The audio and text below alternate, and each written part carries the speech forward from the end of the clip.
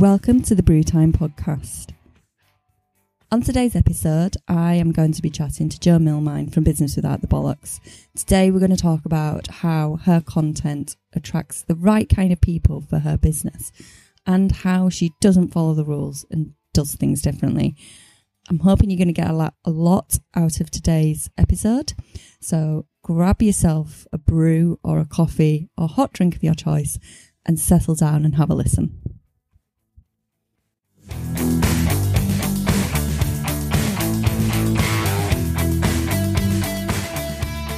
All right, tell me about Shiny Bees podcast, how that all started and how it links to Business Without the Bollocks. Have we started now? We have started. You snuck that in there. You're a proper journalist. Look at you. It's like, I don't even know I'm on the record, and I'm on the record. I did say I'm recording now. You did warn me in absolute fairness. Look at this. I like this. We were having a conversation before this started, and then I think our body and how we talk has changed as soon as I said I'm recording now. Yeah. It suddenly slipped into the conversation changed slightly. Yeah. It's like, no, now we're doing it properly. We're professional podcasters. Well, one of us is. I hate it. If I don't look at you, by the way, while I'm talking, don't get distracted by that, because that's why I don't do video, because when I'm talking about something, I always look around. I look really shifty. No, you've got your thinking space. It exists. Is that what it is? Yeah. I think it is, because I was looking up and to the right as well, and I'm like, does that mean you're lying? Which is the one that means you're lying? When you scratch your nose, are you lying? Like, you say that lying.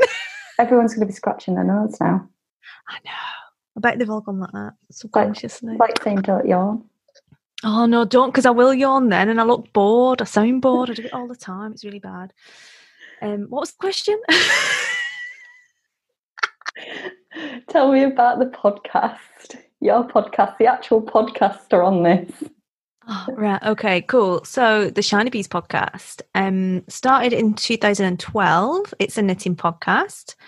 And it came about after starting a blog. Initially, I started a blog in 2011, also called Shiny Bees. The name Shiny Bees comes from a nickname that my granny gave me, my grandma Mac, who pretty much brought me up when I was little, as happens up north.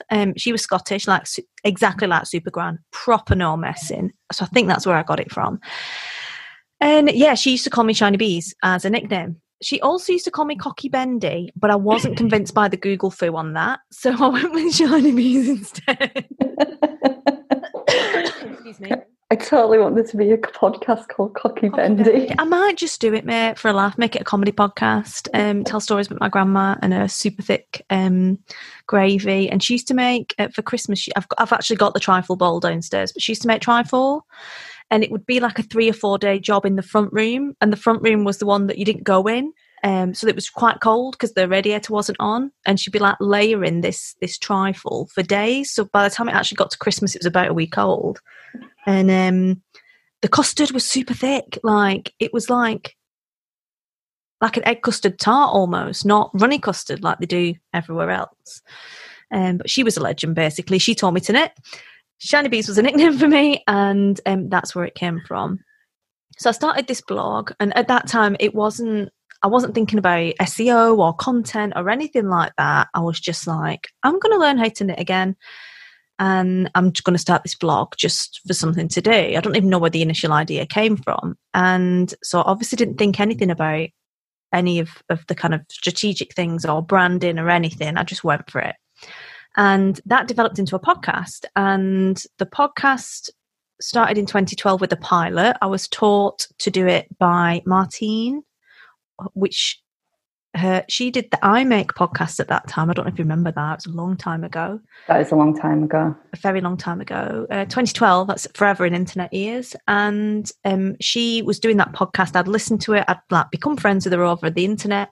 And she helped me set up all the tech. And I just started talking about knitting and living in South Africa and all of that good stuff. So that kind of progressed on. And I used to be in the Air Force before I started writing a knitting blog. total domestic, you know, like killing people to knitting and writing a blog. Lovely. Well, I don't know, what did you do in the Air Force? Because I don't think I've ever asked you that. Have you never asked me that? It's not a secret.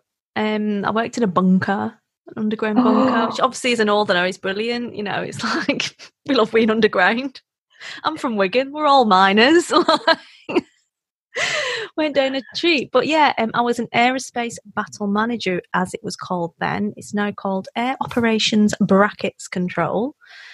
And I was a weapons controller, which is what it used to be called. And I think they're still called weapons controllers now. They've had a few branding changes.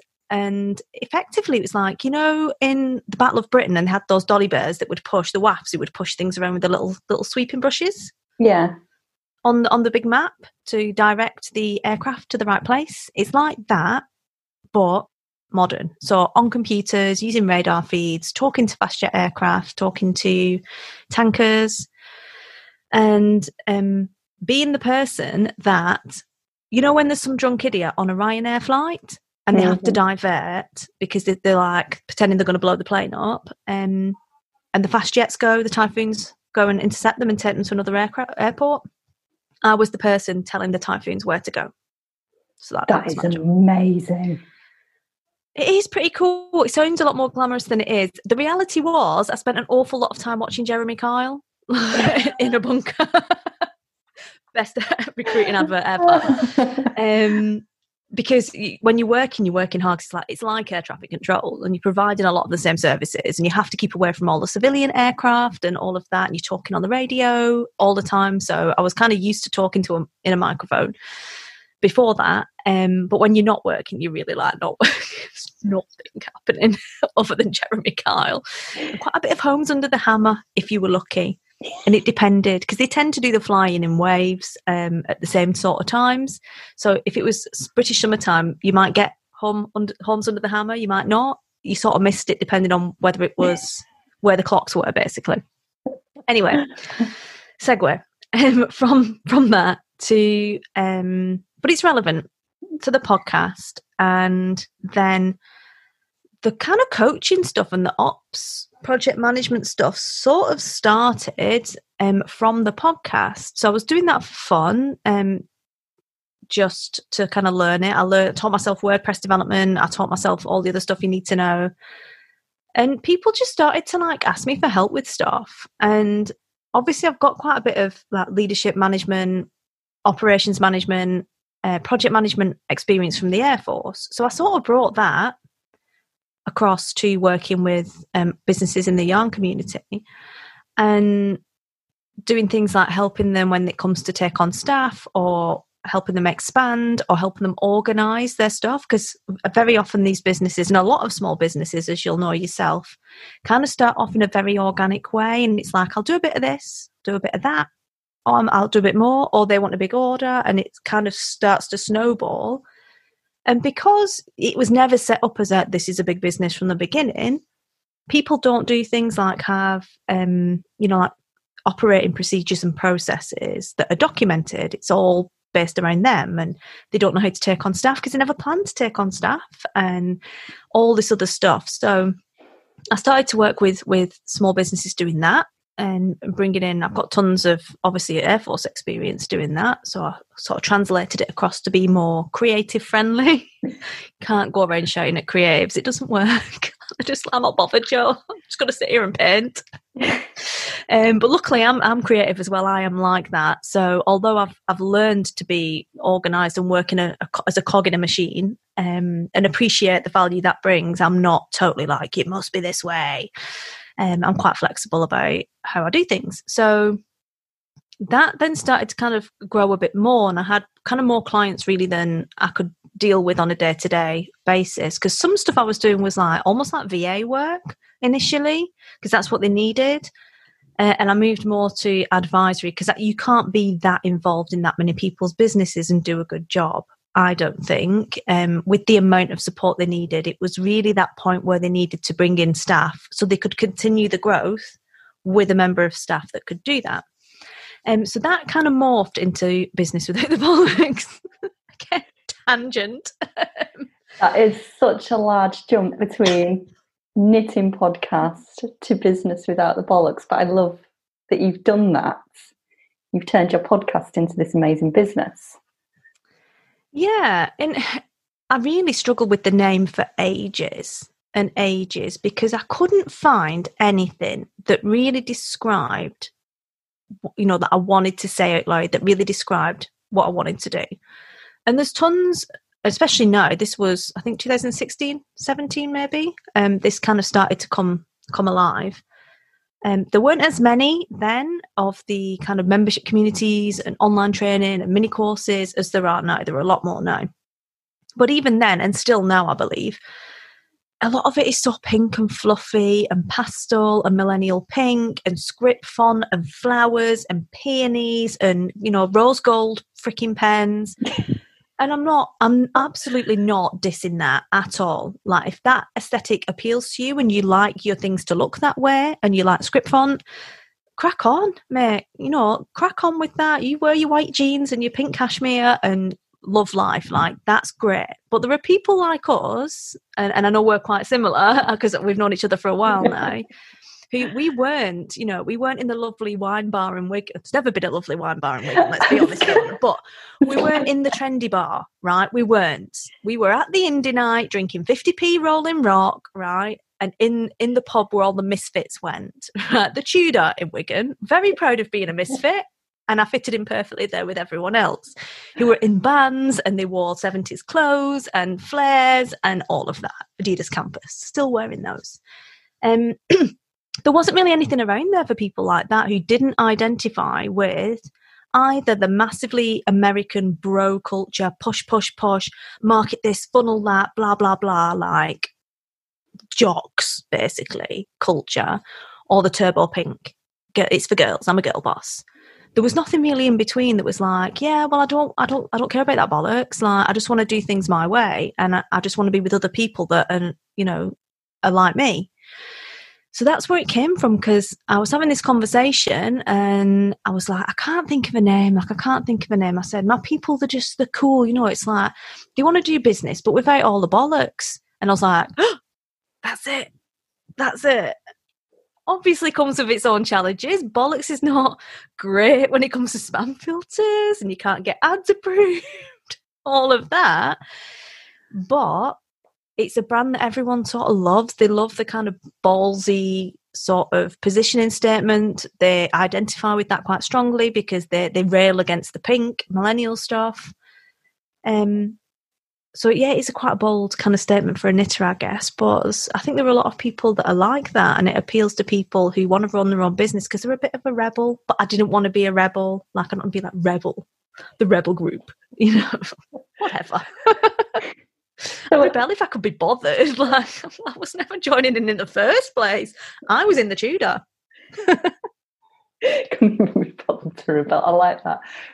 But I think that's what makes me think that what you do is so interesting content-wise, because when I was writing these questions, I was thinking about my customer journey to hiring you as my business coach and to joining this reset thing that you're doing. Was I found you when looking for knitting podcasts to listen to, primarily because I had the knitting subscription business. Yeah, Sonic Knits. Which is no more. But primarily because I had that, but because I wanted to see what other people were doing with podcasts, and then I was like, how on earth do you do a podcast about something that's so visual and make it good as audio? And I listened to yours, and one, it's a northern voice, which I think really connected. Two, it's incredibly funny, and it's not necessarily all about knitting. And I was listening to this going, I need to find out more about this person, and then realised she had a Facebook group and went and joined that Facebook group. And there's no retargeting ads hitting at me. There's nothing like in my face, sign up to this, do this. You've just built this community. And I wondered if my journey to you is the same as other clients' journeys to you, and if there's a real link between having that podcast about knitting and attracting your dream clients. There is, definitely.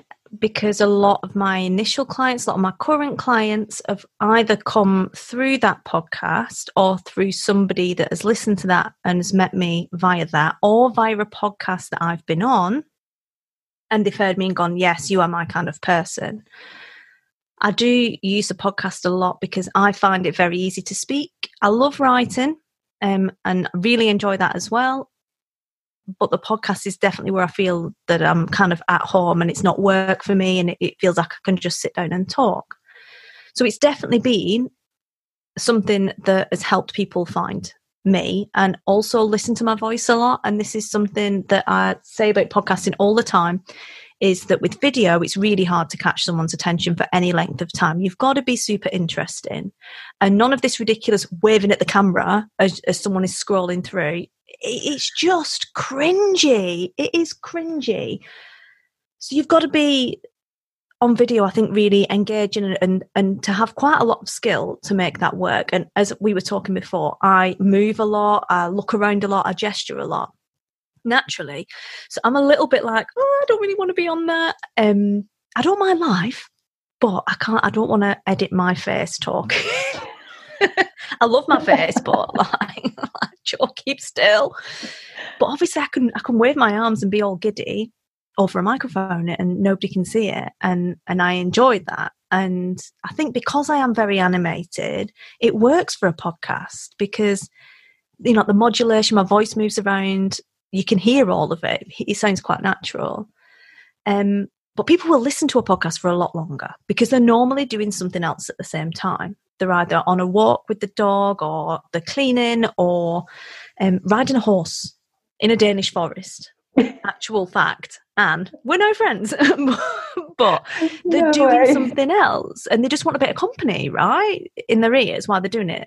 It's the same reason why in lockdown radio has become a lot more popular again, because people are lonely. You can't watch a video while you're driving a car safely. You know, you can't read a blog while you're doing that. And I just think it's a really intimate method of communication because you literally put someone most of the time inside your head, like the headphones go into your ears and you stick with them for a lot longer. And I think that has been, because I don't do retargeting. I know how to do it. I probably could. I just don't do it. And I don't do a lot of hardcore marketing emails because of the way people come to me anyway. Like, I still don't have really a proper website for Business Without the Bollocks. I had the membership site that I built for a while, but I've not built any content on the back of that. It is all still super organic. Now, would my business be much bigger if I'd done that? Maybe, but I would definitely have done it in my way. And I think that's why I have success with it. It's not, I do not look at what other people are doing in my industry. I don't listen to knitting podcasts, even the ones I'm friends with. I don't look at what they're writing. I don't look at their Instagram a lot of the time. And should I be checking out my competition? Probably not, actually, because I don't care what they're doing. Like, they can do their own thing and they can be great at it. I don't want to be watching what they're doing. I'm just going to do what I want to do and try what I want to try. And then I'm not tempted to feel like I've got to do flat layers, or I've got to use these hashtags, or I've got to be doing this. Because what works for one doesn't work for everyone. So I've very much I'm not insular. Like, I do talk to people, but when it comes to my work, I've very much tried to keep to myself, because I've found that on the occasions that I've been influenced by other people to do things like, this is the next big marketing thing, or this is that, it's not really worked. And when I've come from a place of, I genuinely want to help, and I think this is the best way to speak about it, and this is the best way to deliver it, I've found that I've got people that really resonate with that. And it's not just been some pressure, marketing levers, persuasion tactic it's short-lived, because people can see through it now, definitely, and they're becoming a lot more aware of when they're being played. And I've never been like that anyway. So I don't know if that answers the question. That was like the sermon according to Joe. Why you're all shit bro marketers. Sorry, I don't know if it's a clean podcast. It's not a clean podcast at all.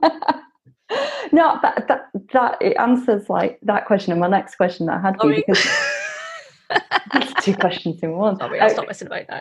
No, it's because like what I absolutely love, and I think is the important message here, is that you're not there constantly in people's face, like sending out the weekly newsletters, doing all the things we're told we should do.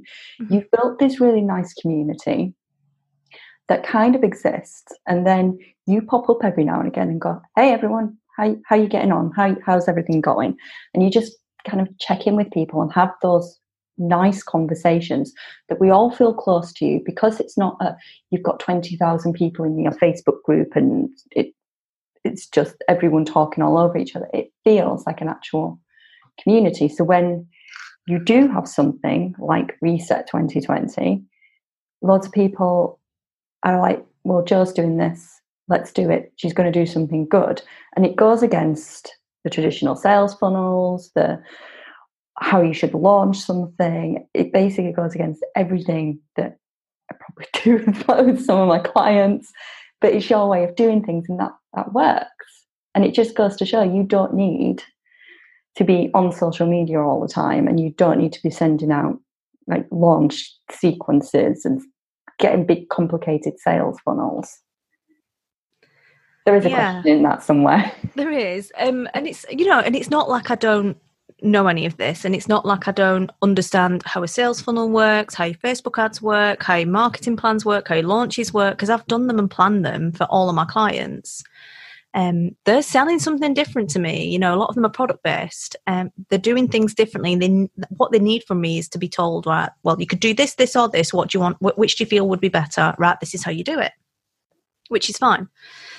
I just don't take that approach, even though I know how to do it, because it doesn't work on me. Like, I don't want to be put into some boring ass sequence where it's the same sequence. It's like the welcome sequence, this is what you can expect. The next sequence, the soft sell, the hard sell, 3 days, 2 days, like, it's just really formulaic. And I think if someone's got a problem, if someone needs, right, chips, peas and gravy, they need it now.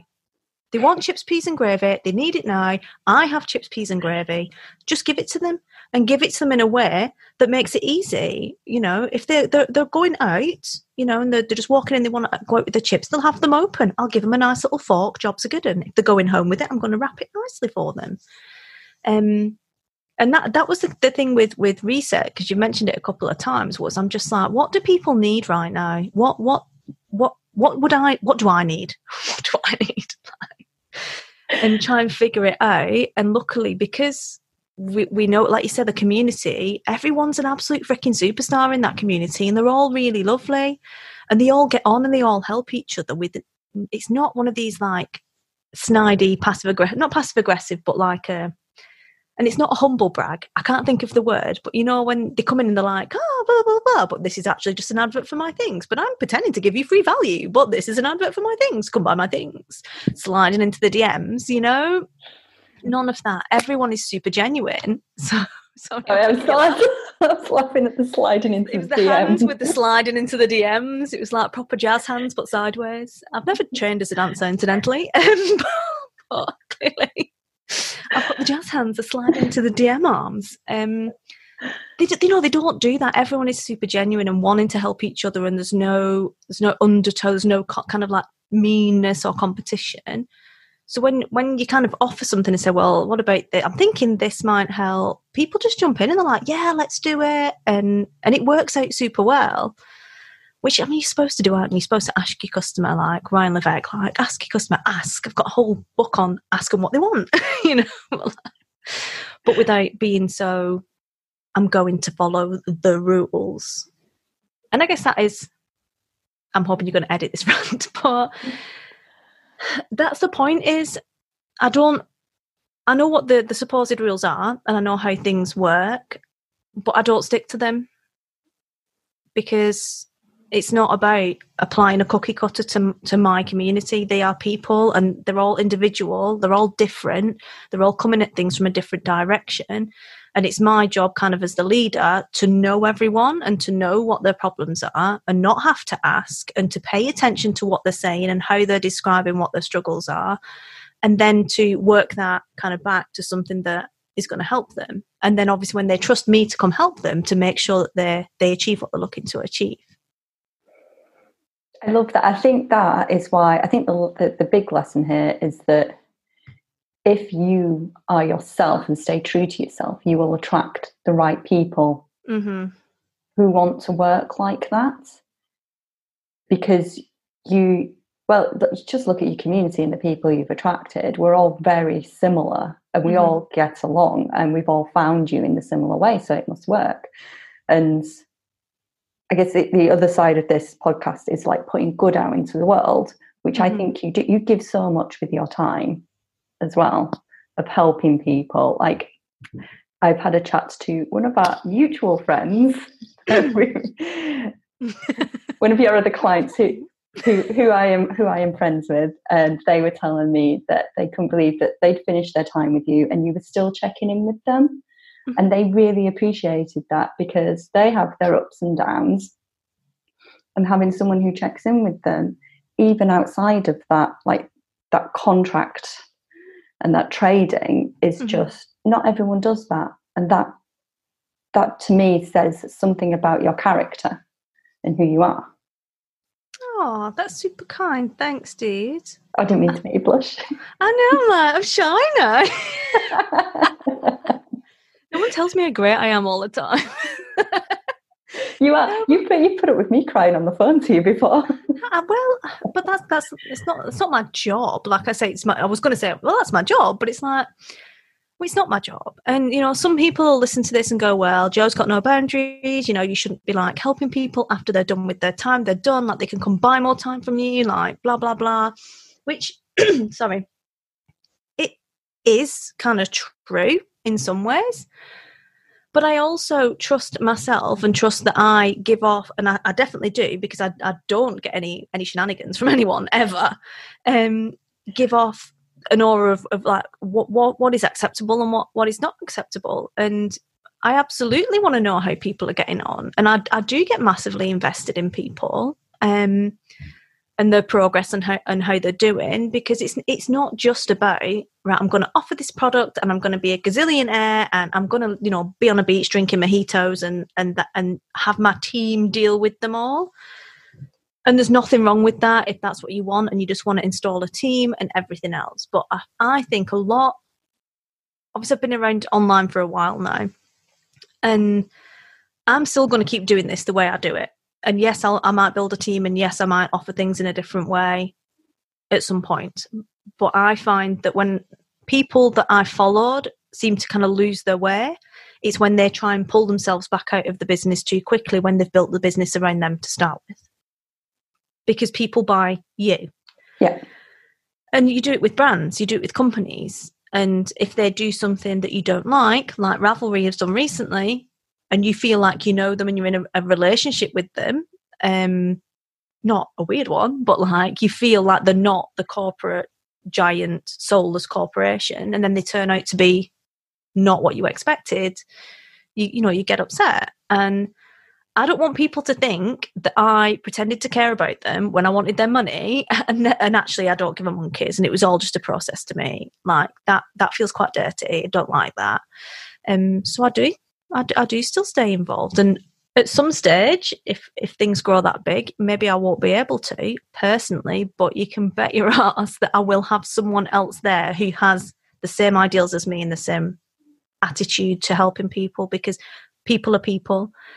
And #rant, I hate this idea of put your prices up super high, right, and only attract the people who can pay for you, and we're going to market to those people by making them feel guilty, and that the only way to level up is to pay a ton of money to do that. No problem with charging great money, and you should absolutely charge the money that you are worth. No problem with anyone's price point. I have got a problem by making someone feel bad about themselves and inadequate to market a service like coaching. I think it's icky and I don't like it. So I'll always have low price products. I'll always have things that are at an entry level, because one person's expensive is another person's I've lost that down the back of the couch and not even noticed.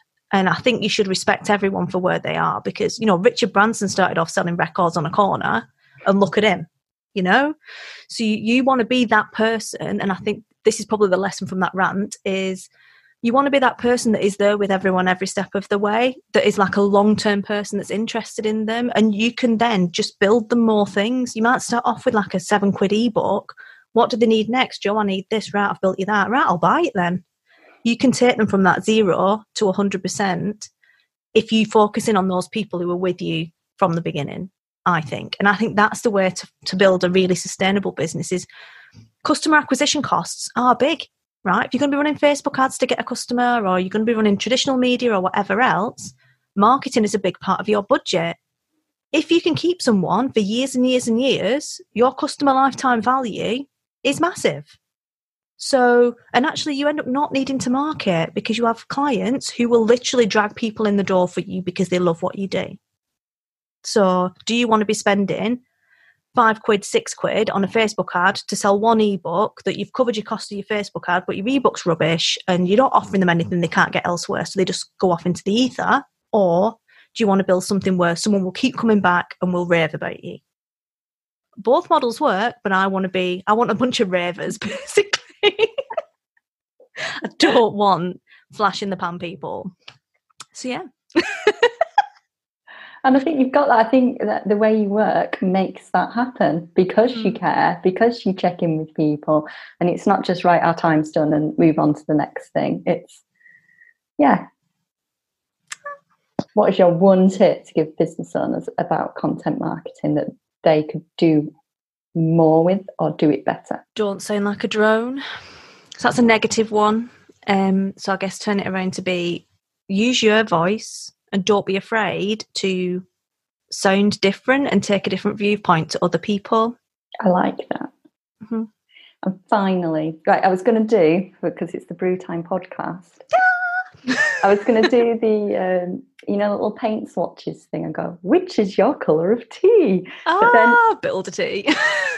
But I can't do that because it's audio, it's not video, and I could get everyone to circle it, but it seemed like a lot of hassle. I'm all for like least amount of hassle. So I've gone for tea bag before milk or tea bag after milk. Oh, right. The great tea divide. Tea bag before after milk. I was already there. I'm like, no, you totally need to like give them the paint chart, the tea paint chart, and get them to do it. And then underneath their picture on Instagram for like your episode, you put which tea, which colour, which shade they are of tea. I may well do that. You may get one sent to you in email after this. I know. Well, it depends what time of day it is as well.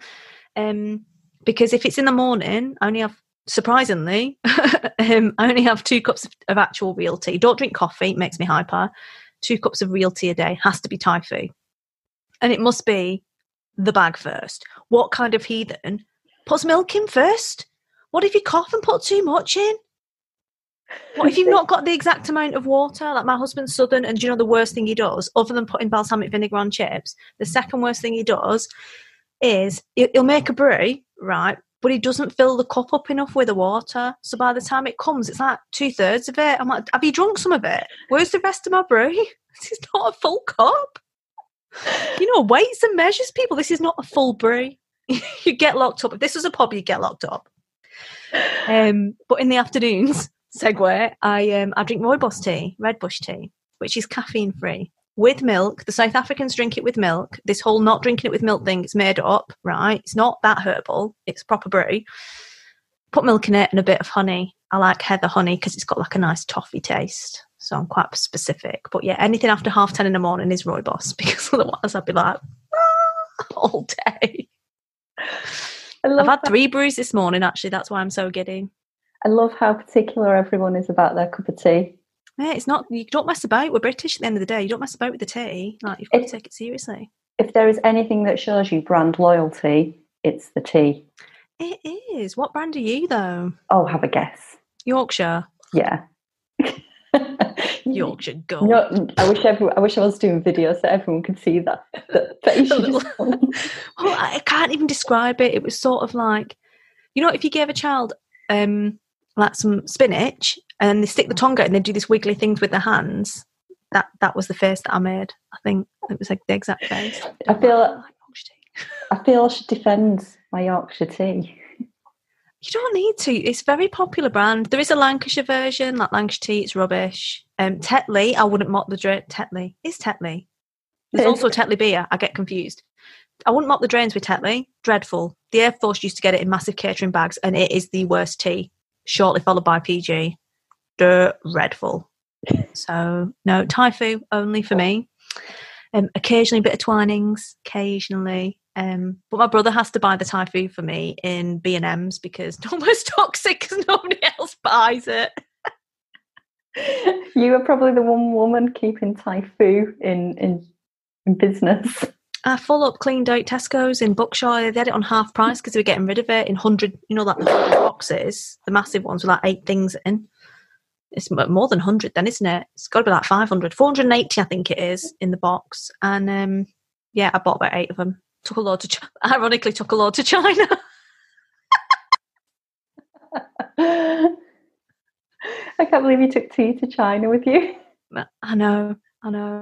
But I take my brew seriously, mate. I don't want to be drinking all of that crazy stuff that they drink. Like, there's all sorts of teas to try there. I just wanted to keep it simple. I like the jasmine tea because they do the loose tea. Then you've got a little thing that you put.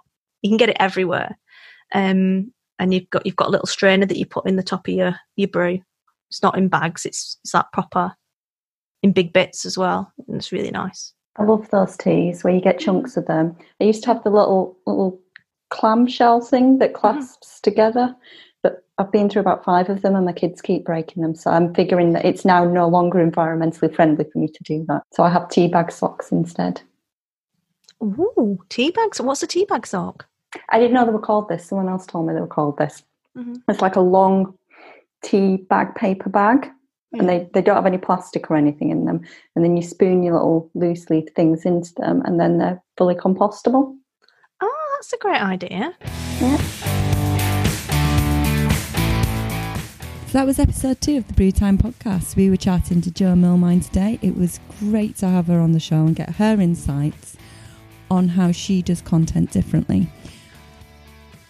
If you want to find out more about what Jo does and Reset 2020, there are some links in the show notes below. Please do sign up to the newsletter because each week I send out actionable points and a mini to-do list for you all of the things that we've been chatting about in the podcast each week. And you'll be the first to know when the new podcast goes live as well. Plus I'll send some other great tips and hints along the way. So thank you for listening and I will see you in the next episode.